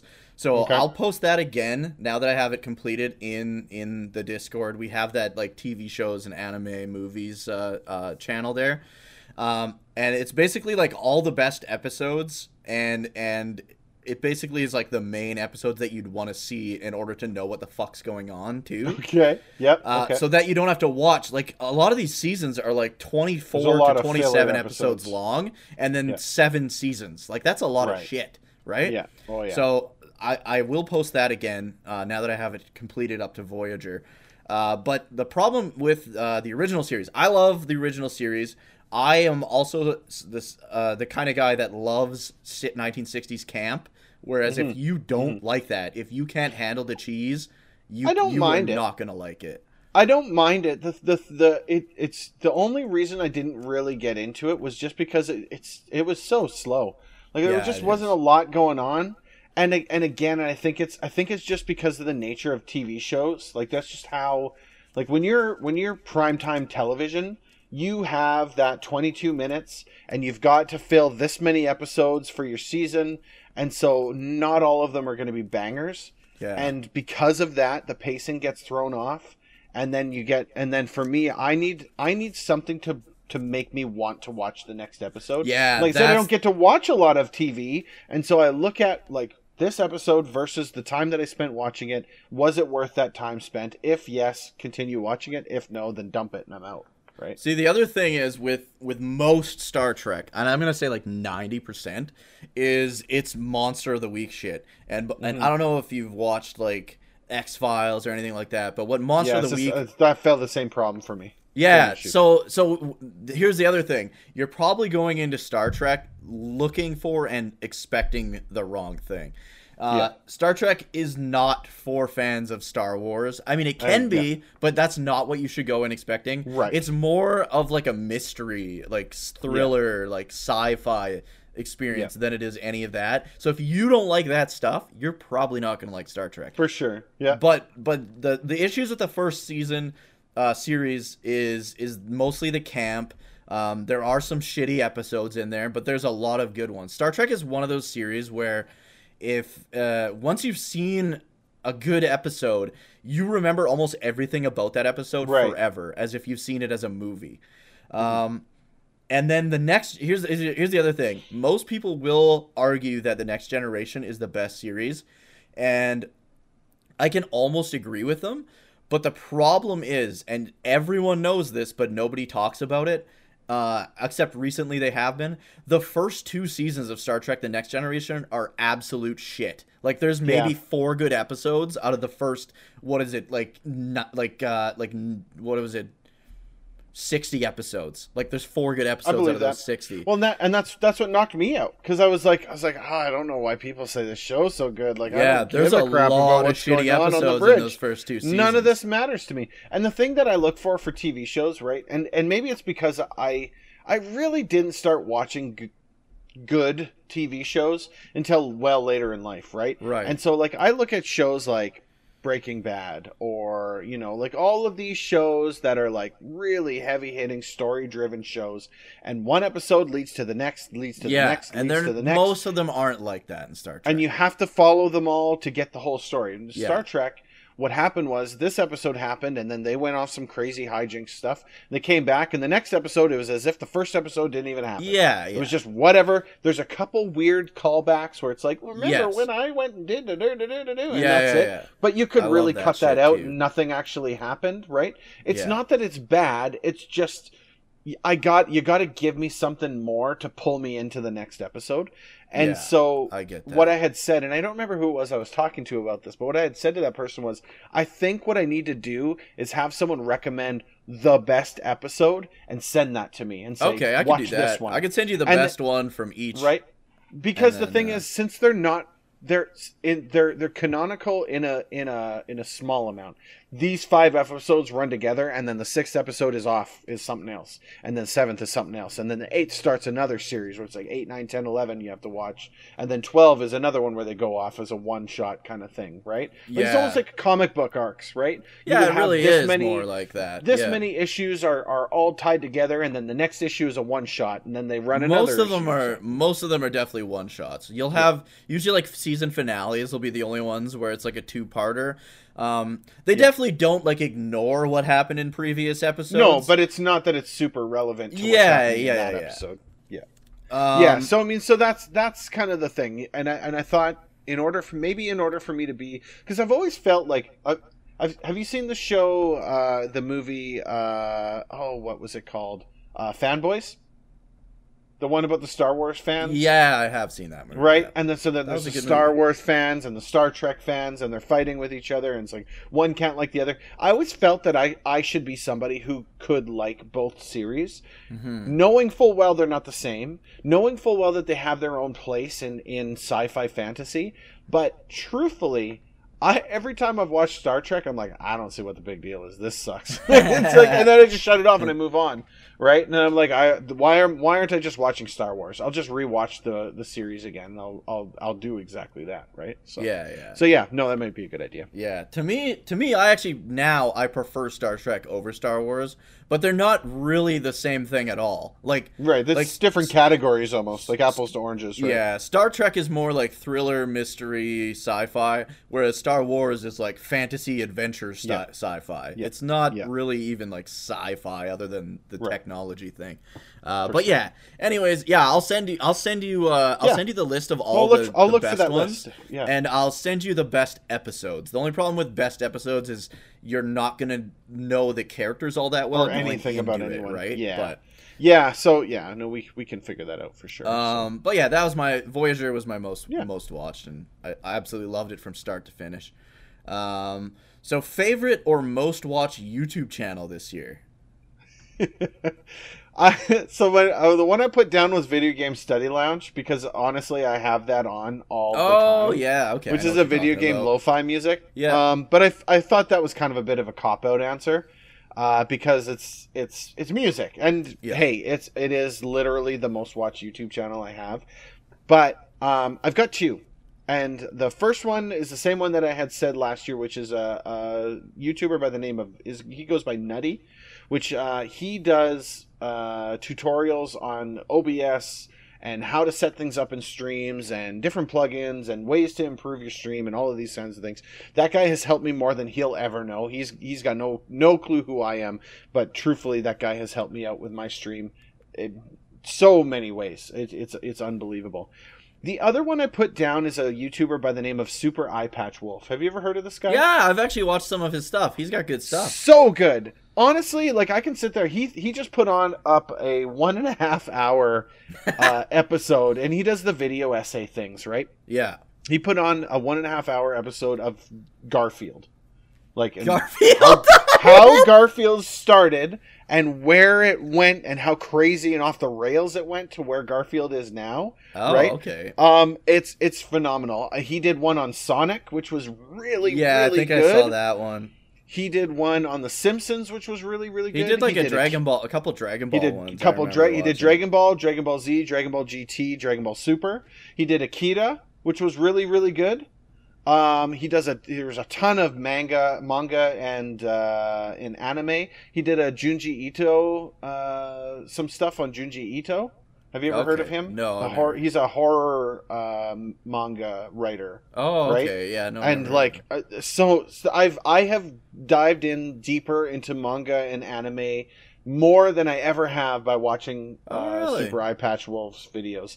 And he's got a really good voice. He's got the way he does those videos is really well. He's funny. He's really entertaining. He's really informative. He's definitely been one of the ones that I watched his entire catalog this year. Nice. Everything that he's got, and so sub to him. He's great. I haven't watched this Garfield one yet, but I know it's going to be good. It's going to be fantastic. Garfield of all the things. Yeah, we're going to do a deep lore dive today, boys. Oh, on Garfield. It goes in the deep end of like Garfield, like as a end of the world beast. Like where he's like, what? There's this. Oh, you got to see it. I'll send you the link to the video. That's you got to watch it. Funny, dude. It's out there. It is out there. I used to love Garfield when I was a kid. Well, can't wait until the internet ruins it for you. There's a Genesis game called Garfield Caught in the Act, and I used to play that shit every day. I think I played that one. That was a good one. What how about you? What YouTube channels do you watch? What draws your attention? So my biggest one this year was a guy called The Aging Gamer, and it's like. I like that era of YouTube video back when like the Angry Video Game Nerd was big and like stuff like that. Like remember like Pat the NES Punk and stuff like that. So this guy, have those guys followed. Yeah, so this guy is like similar to that. He's got a very small following, but he does similar reviews like that. Like it's like the gameplay. He plays through the whole game, reviews it as it goes, like in order of what happens. He reviews it that way. And yeah, he just does some good fucking reviews. And he'll talk about it with the gameplay, and then he'll talk like he's standing in front of the camera and doing like showing shit, doing stuff. I don't know. It's just I love that style of review when it's done well. There's a lot of real shitty ones like that, like a lot. There's a lot of knockoff guys that kind of they want to be the raging angry video game nerd guy, and this guy is, you got to be the right guy for it. This guy's not like angry or anything. That's just like the review format type where it's like he talks about these old games that he loves and like stuff like that. Yeah. It's just a really good. Every single one of his videos is really good. Nice. Really good. And he just recently did a Tiny Toon Adventure was one. Oh, and he reviewed Buster every Bust single Back, or? Yeah, Buster Bust Loose. He did every single Bust Tiny Loose. Toons game across like all the different consoles. And it was so good. There's a lot of really good Tiny Toons games, which I didn't know. Yeah. The only one I knew of was the NES one and the Buster's Bust Loose. I never knew about the other ones, but They were all fucking good. And yeah, he did like this weird like Splatterhouse spin-off game for the Famicom and stuff. Yeah, it's so good. It's just, I don't know, just that era of YouTube video. You don't find people doing videos like that are actually good anymore. Well, so that's just it. It's YouTube's moved on from that to shorts. People want to watch 10-second clips, memes, or some guy that already has like 50 billion followers, and it's like, I'm gonna put slime in this guy's house and then buy him a new one. If you want a perfect rundown on the state of YouTube, you got to go to Video Game Donkey and watch his video. Yeah, where he talks about really good. I'm only making Among bad Us videos. Mondays. Yeah, Among Us Mondays. I'm only making bad content from now on because that's the only thing that makes money. Yeah, and he's joking about it, but he's dead serious. That is exactly how it is, right? Yeah, like if you want to become a YouTube superstar, if you want to be the next guy, in order to do that, you have got to put out daily content, interesting content, short content, informative content that keeps you grabbed and that continues you down the path. You gotta be fake as shit too. Like, oh my god, look at this box I got in the mail today.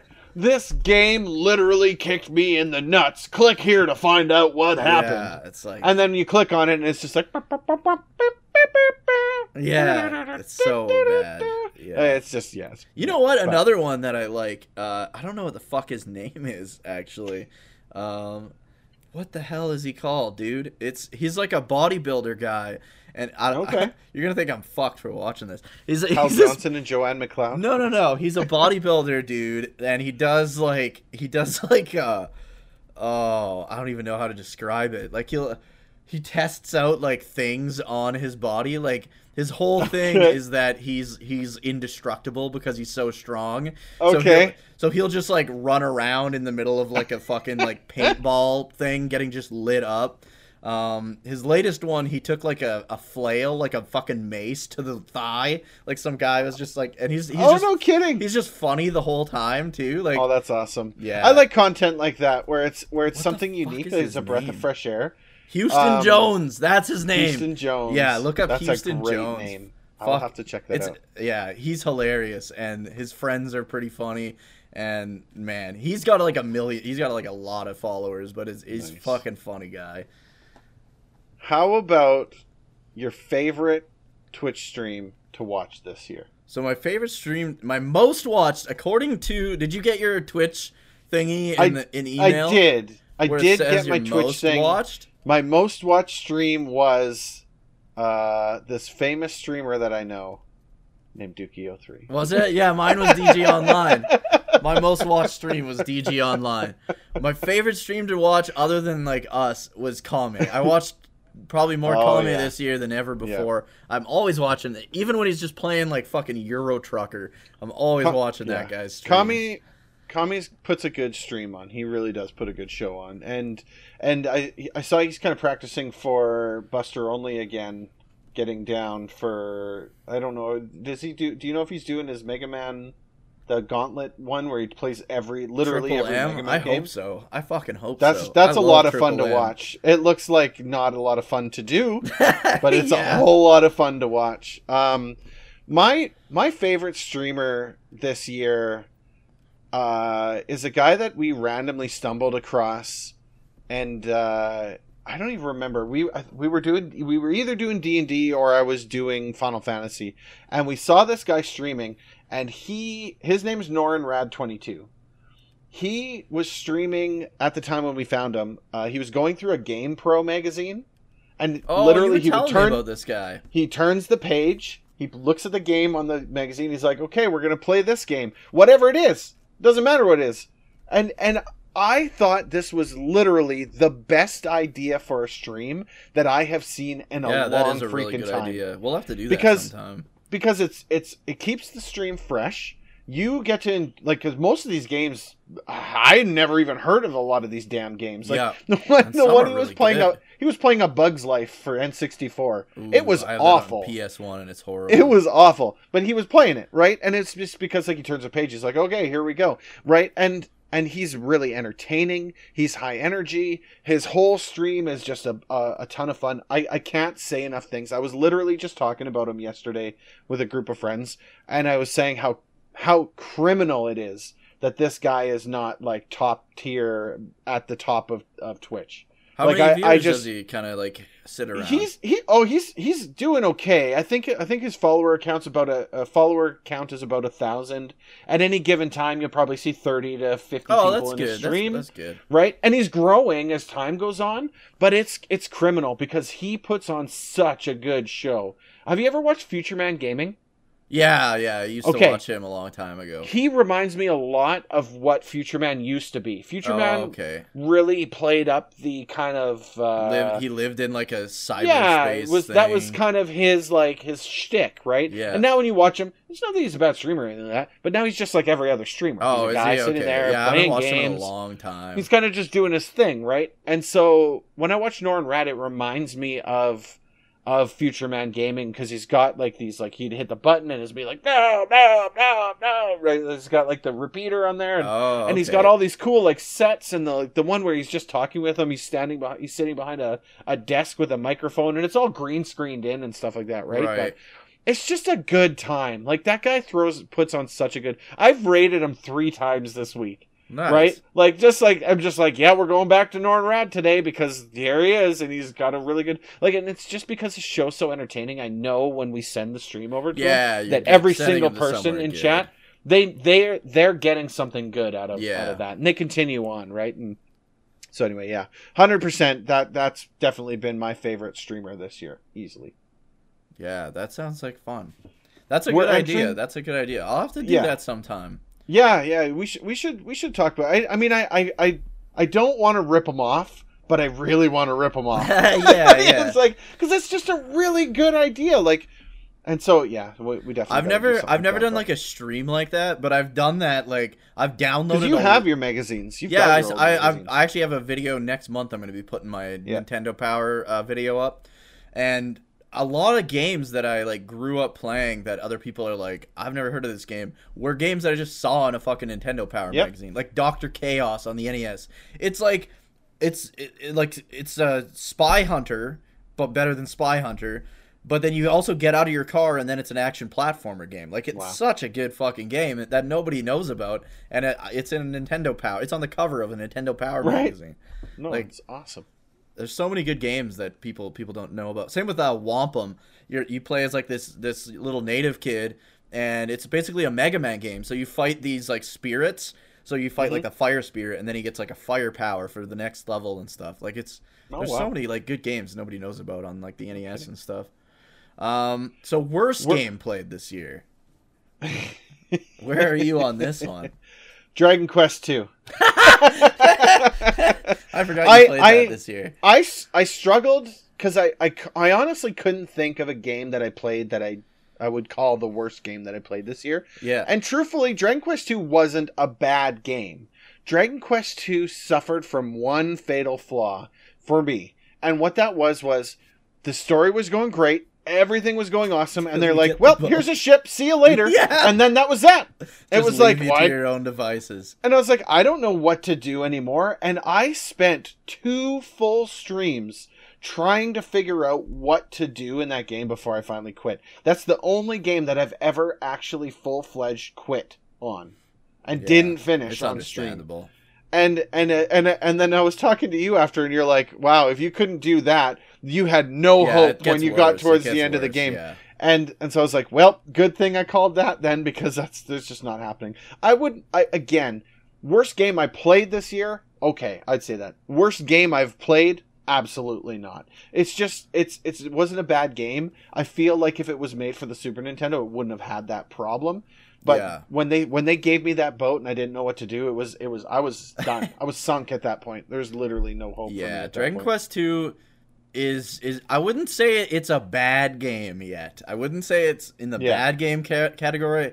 It's definitely not in the good game category. It's like rides the line. Yeah, and this is coming from like one of the. I'm like a massive. You're Quest the fan. If someone has a Dragon Quest question for me, I'm just directing them to you at this point, right? Like that's where you land in my book. I do still hope you'll play Dragon Quest 3 at some point. I will. The Super I Famicom do intend. version. I actually intend on returning back to Dragon Quest 3 after I'm done Final Fantasy 4. Oh, okay. I skipped Final Fantasy 2 just because I was like, is Final you're Fantasy 2 going to give me the same results as Dragon Quest 2? You were like, yeah, basically. I was like, okay, good enough for me. And then Final Fantasy 3 was kind of play the Pixel remasters out now.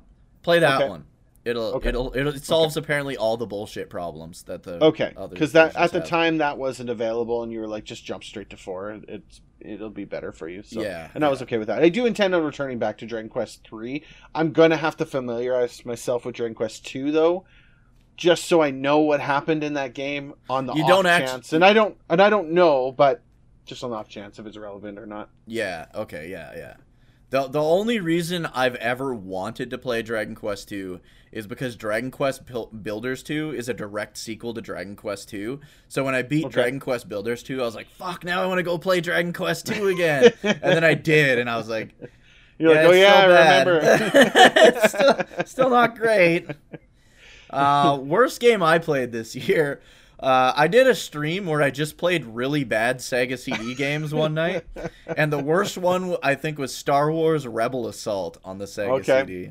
It's so bad. It's like, it's not even. It's got like those like bad FMV features to it that a lot of the Sega CD games had, but it also like you can't control anything. Like, no. The start of the game starts you in like Beggar's Canyon, and you're in one of those like shuttle ships, like those 3-pronged. You know what I mean? Yeah. And it's like just drive through Beggar's Canyon, and I'm holding the right on the D-pad like as soon as this mission starts, and my ship's like. And then as the turn comes, I'm like smashing into the fucking wall. No. It's like, how are you supposed to play this game? Because I'm doing what I'm supposed to do, and it's not even working at all. I want to say I played Rebel Assault 2 on I heard Windows that one's 95, a little better. And I think it's on like the PS1. Okay. But it was it fell to the exact same problems, I think. Where it's like FMV, and you have to click the right button at the right time to do the right thing. And if you don't, then it's because it's all delayed. And it was super fucking awful. And then there were some like parlor shooting segments where like you get out and you're like running, and then all of a sudden you're standing there and there's like a little cursor you move around to like shoot guys. Yeah. And that part was like okay, I guess, but it was still pretty awful experience all around. See, here I thought you were gonna say Spider-Man and the Sinister Six. No, this is worse. Spider-Man. You know, the aging gamer. His most recent review was actually Spider-Man: Return of the Sinister Six. Yeah. Okay. I was like super excited that he did that one. He actually beat the fucking game. Apparently, I only had one more level to do, and I would have beat it. Yeah, you couldn't have been that far off because I got stuck on the Hobgoblin boss. That game's bad, but it's like. There's different levels of bad to me. Like, there's bad that it's like so bad that it's funny. Well, as soon as you see that LJN logo, you're like, oh, okay, I know what I'm in for now. Yeah. Whereas, like, Star Wars Rebel Assault, like, is a game with just hearing that name, you would think it would be fucking cool. Yeah. Looking at the box, I mean, you see, like, a fucking, like, X-Wing and the Millennium Falcon and shit. And then you play it, and it's just trash. It's like, oh, this is interesting. All right, fair enough.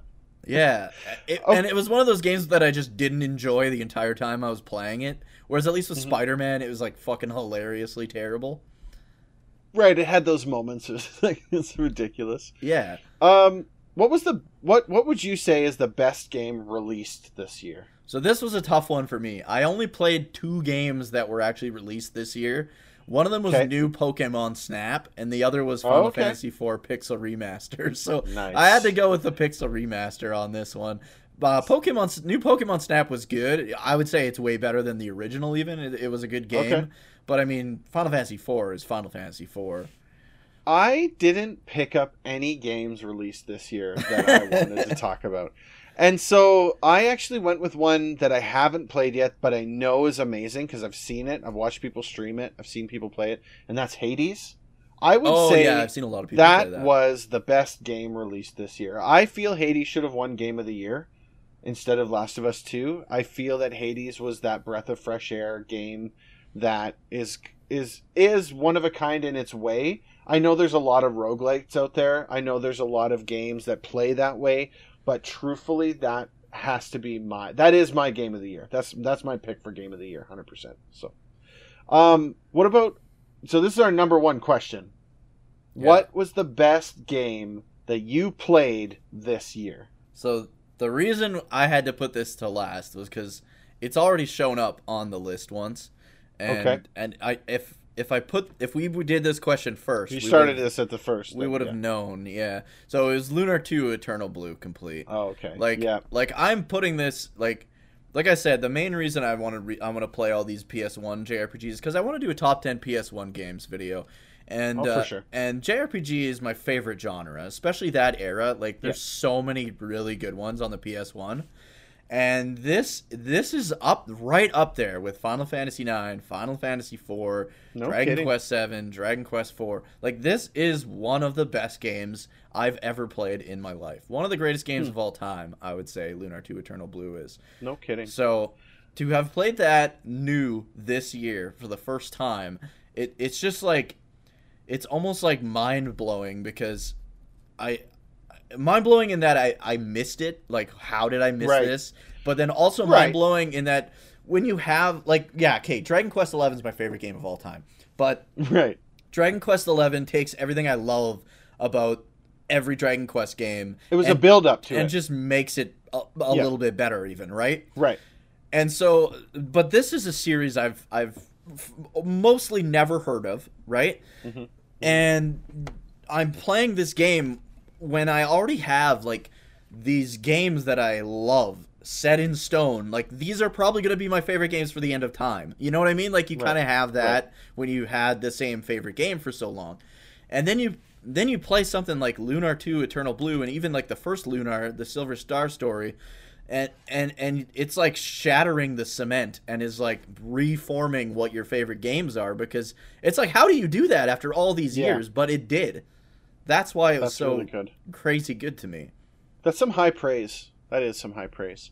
I've spoke about both these games as well, but I would say the best game that I played this year, and I couldn't decide. There was two here. My number one, the one that I wrote down first, was Chrono Trigger, because this was the year that for the very first time that I ever played and completed Chrono Trigger. Right. And what a freaking masterpiece that is.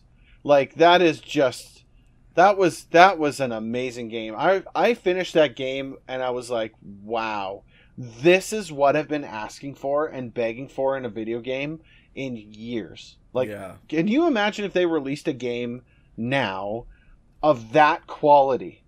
Like of like that, where it sucks you in so hard that you can't do anything but think about that story, and like even when people talk about it, you're like, oh, that moment when blah blah blah blah blah happens, I can't believe it. Like, this was great. And then for us to be able to talk about the game and have completely different experiences, I feel that just adds that much more to it. So to me, that's my number one.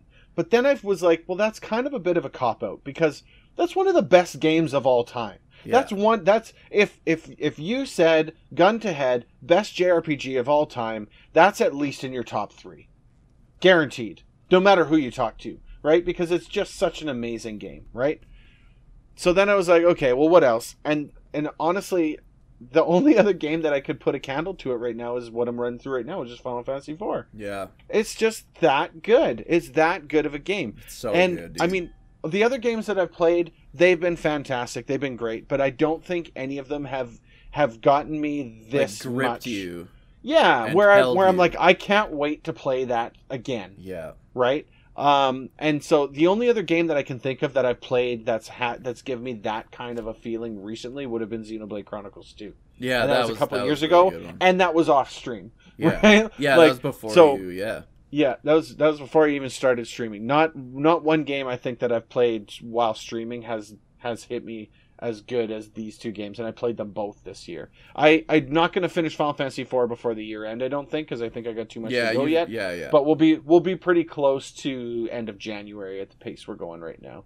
And I would say those are easily the best games I played this year. Yeah, those are some heavy hitters. That's just like, this story is just like Chrono Trigger. When like I had to take a 10-minute break after I finished Chrono Trigger just to kind of understand the gravity of the game being over and like what we just went through, and like the boss fight was phenomenal, the story close-offs, and then the fact that it's like, yeah, this is one of many endings. You got this ending because of the choices that you made in the game. If you make different choices in the game, you'll have gotten a different ending by the What ending did you get, by the way? Do you remember kind of the specifics? Because some of them aren't like super different, and then some of them are really this different. One, I got the ending where everyone's just kind of friends and everyone heads off afterwards. Oh, there wasn't really a whole lot going to it, and I think that was because I killed Magus. Yeah, but I mean, definitely killed Magus. I've never seen anyone kill Magus before in a Chrono Trigger playthrough. I mean, the thing is, like, and I appreciate chat for this, because that choice came up where it was like, do you want to fight him or not? And I kind of looked at chat and I was like, well, what should I do? Should I fight him? And they just went silent. Oh, that's good, though. And I was like, okay, we're going with our gut. And I was like, nope, Frog's too pissed about what he's done. He's like, because basically the way I took it as Magus was like, Magus was so hyper focused on his goal that he was going to charge over anyone in his way. And I didn't feel that there was any chance at all that Glenn would have forgiven him for killing Cyrus. There's just 0% chance. It's just never going to happen. He's going to take him out because he's a paladin. He lives and dies by his word, and he swore vengeance for his friend Cyrus. He's going to take him down.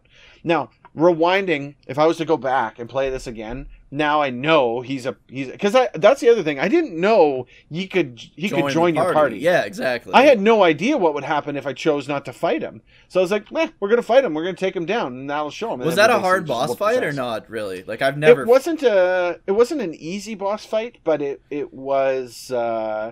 It wasn't as hard as fighting him the time before that. Oh, okay. Right, and I think it's done that way because the game subtly hints to you not to kill him, right? Because I was rereading the dialogue leading up to that, where it's like, you should probably forgive him, but I was like, nope, screw that, we're killing him. Yeah, I've never seen anyone actually kill him. I thought that Glenn had that level of conviction that he needed to take Magus down. Now, rewinding, I'm sure there's a level of dialogue which I'm going to find out through another playthrough, and I figure I'll play it either next year or the year after again. We'll run through it again. And I feel like there's probably a dialogue where it's a moment of, like, you know, apologizing and accepting and letting go of that vengeance component of him, and going from there. But I just phenomenal game. Just that one decision alone changed the course of what happened. Yeah, for the rest really, of my game, right? So, so there's like a lot of different endings. One of the ones I want to talk about is it's not really a spoiler because you'll never like do it. Right. But what it is because you can do New Game Plus, right? So keep your save files. So when you replay it, maybe play New Game Plus. And so with New Game Plus, you can challenge Lavos at pretty much any point in the game. Right. Yeah, you can take him on like literally as soon as you jump through the portal. Right. As soon as you fight that what is that robot Gabbo or whatever in the fair? Pretty much as soon as you fight him, you can go fight Lavos. But one of the my favorite ending is if you know when you go to the when Marle goes to the past and she's kidnapped by those guys in that church or whatever. So if you go back there and you what is it? You kill Lavos then before rescuing Marle. Right. Lean gets rescued by Frog is what ends up happening, and she ends up marrying or having an affair with Frog. So, and it doesn't like flat out say this, but the ending, Marle is like ribbiting and shit. Like she's she's like part frog. Yeah, that's my favorite ending. You can watch them all. There's like videos on YouTube where it just plays every single ending. I recommend checking some of them out. It's pretty funny. I'll probably check that compilation after I run. I need to run through it one more time with picking Magus up. Yeah, and to get that making ending. some other decisions. I some of the other decisions I kind of whiffed, but they weren't as big deals. But yeah, I definitely want to rerun through that. And then the second time I play through it, I'll follow a walkthrough so that I can get like all the items and stuff. Like Luca's mom dying is a big thing that changes stuff. Yeah, that's something that happened to me, but I actually backed my save up for that one because it shouldn't have happened to me. When you go to punch the code in, it would say enter code, but it wasn't accepting the code. Yeah, I had that happen to me once too. It just glitched out completely. So it was like, no, we're gonna rewind that because to me that's unfair. That's part of like the game broke is why that happened. That happened to me once the first time I did it too. Because then Luca's mom's just miserable. She's like, I hate everything, stuck in a chair, right? Yeah. And so I rewound back to my previous save and I redid that and fixed that component because I was like, nah, that's not fair. The game doesn't get to decide what my decisions are. There's also there's like a lot of the side quests. If you have to complete like all the little side quests. Did you save the forest? Yep. Okay. Yeah, I did. I actually did a lot because you did like that Cyrus one where I did all my of those. favorite one. And the only reason why was because when you talk to the Guardian of Time at the guy at the end of time there, you always get when like you talk hints, to him, kinda. Yeah, he gives you direct hints, which I can't say enough. Especially about for games back then, because a lot of them were bad for that's all I would have needed for Dragon Quest II. Mm-hmm. One central place for me to go and for him to be like, maybe you should check out the South Island. There might be someone down there. Yeah. And then I'll be like, all right, let's go. And then I have at least a direction to go, right? But that's what I was needing. One thing, and you can't, like, it's hard to argue this because in one way, yes, you can argue that the game's kind of shitty for not doing that. But in another way, you can't, because Dragon Quest 2, like Dragon Warrior 2, came with a giant map. It came with a hint book that told you where all the relics and stuff were. Right. And so it was just a matter of going to those places once you get the boat. So it's now I didn't have a hint book, but I did find the map. I had it bookmarked. Okay. So I was referring to the map, and even then, it's still a fuck. It was still confusing. In Dragon Quest 2. But yeah, I could have opened a guide and followed the guide and completed it. But the whole point of me doing it this way is for me to experience it the way that I would have if I went and bought the cartridge. Yeah, exactly. Back in 1990, right? Like exactly. And there's no going on GameFAQs back in 1990, right? So. But as you were mentioning with Chrono Trigger and Final Fantasy IV, when I did one of my first top 10 videos, and I have to revisit this at some point because it was like old and it looks like shit, but my top 10 Super NES games, number one ended up being Chrono Trigger, not because I like Chrono Trigger more than Final Fantasy IV, but because on the Super NES, Chrono Trigger is a better game. Like you said, Final Fantasy IV, the Super NES version, is not nearly as good as the... If that was my experience with Final Fantasy IV, I don't think I would have gotten as far as I did. Yeah, exactly. So yeah, I agree with that. But yeah, that's it for that's the wrap up. Topics and questions. Another year, best second of annual 2021. This is the second award set that we've done. Yeah, I'm excited. I'm glad to year number 3. Be able to do this with you every year, every couple of weeks when we actually have time to do this. Yeah. There's been a big fucking gap this time. We've both been pretty busy. Yeah, well, and the time change doesn't help anything. Yeah, either, that's right? true too. Right, that's why I was like waiting for you at 9 o'clock. I was like, what's taking him so long? But it's not 9 o'clock at your place. It was like 8 o'clock probably. Yeah, right? Yeah, it would have been 8. Yeah, okay. So 10 your time. Yeah, that makes sense. And that's the thing is it's a mess. So time goes back to normal in March. So I'm assuming we'll probably line up a little bit better for podcasts then. But, absolutely. I mean, the whole point of this podcast wasn't to have a scheduled release. We kind of do it. Yeah, exactly. When it needs to happen, kind of like when. And hopefully over the Christmas break, if you end up getting some spare time, we can jump back into Far Cry a little bit too. Because we still gotta finish Far Cry 5. There's all kinds of stuff. Plus, there's the Discord, and you guys can. The more active you're on the Discord, maybe you'll win one of these awards next year. Yeah, just saying. You could have the Luminaries of the Livestream Best of the Year, Best of 2022. That's right. Award. Yes. All right. But truthfully, thank you everybody for your viewership, your hanging out in chats, for your being active in the Discord, in the streams. Without you, we're not here. I can't thank each and every one of you enough for being who you are and where you are. Yeah, thanks so much for listening, watching all our stuff, hanging out on stream, hanging out in the Discord, just like DG said there. And enjoy. Have a great New Year's. Have a great Christmas. I believe this will be out before Christmas. I'm putting this up on the on Wednesday. Just before Christmas. Yeah, so just before. Have a good holiday season. Whatever you celebrate it great and safe. And we'll catch you wherever and whenever we catch you. Have a good one, guys. Thank you so much. Good one. Goodbye. Bye.